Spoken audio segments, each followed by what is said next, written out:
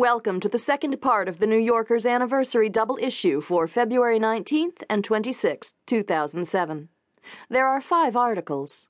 In Talk of the Town, Adam Green profiles a psychiatrist who analyzes memorable doctors in cinema. Next, Susan Orlean profiles Robert Lang, a physicist who gave it all up for origami.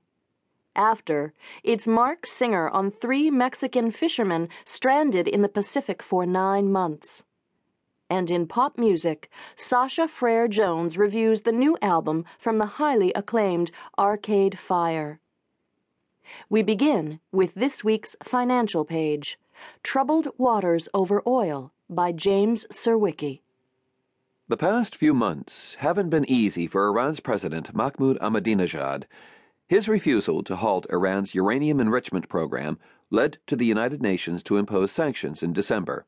Inflation in Iran has exploded, with the price of commodities like bread and meat rising as much as 25%. In the country's recent municipal elections, Ahmadinejad's political allies were crushed, and clerics and lawmakers have begun criticizing him in public.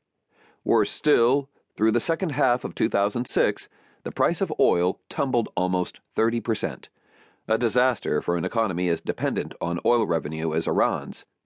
The country pumps almost 4 million barrels of oil a day and ultimately exports more than half of it.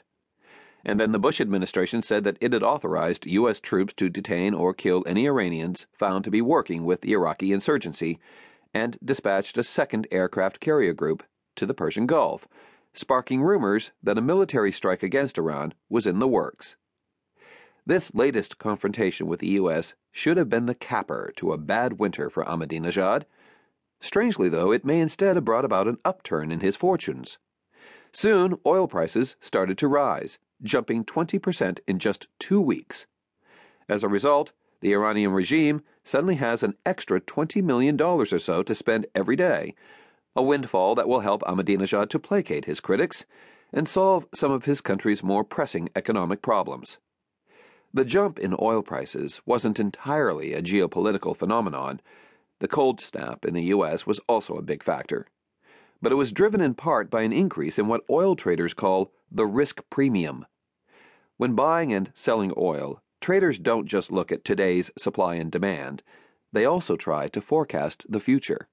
And if buyers think there's a chance that supply is going to be lower down the line, because, say, Iranian oil fields will be shut down,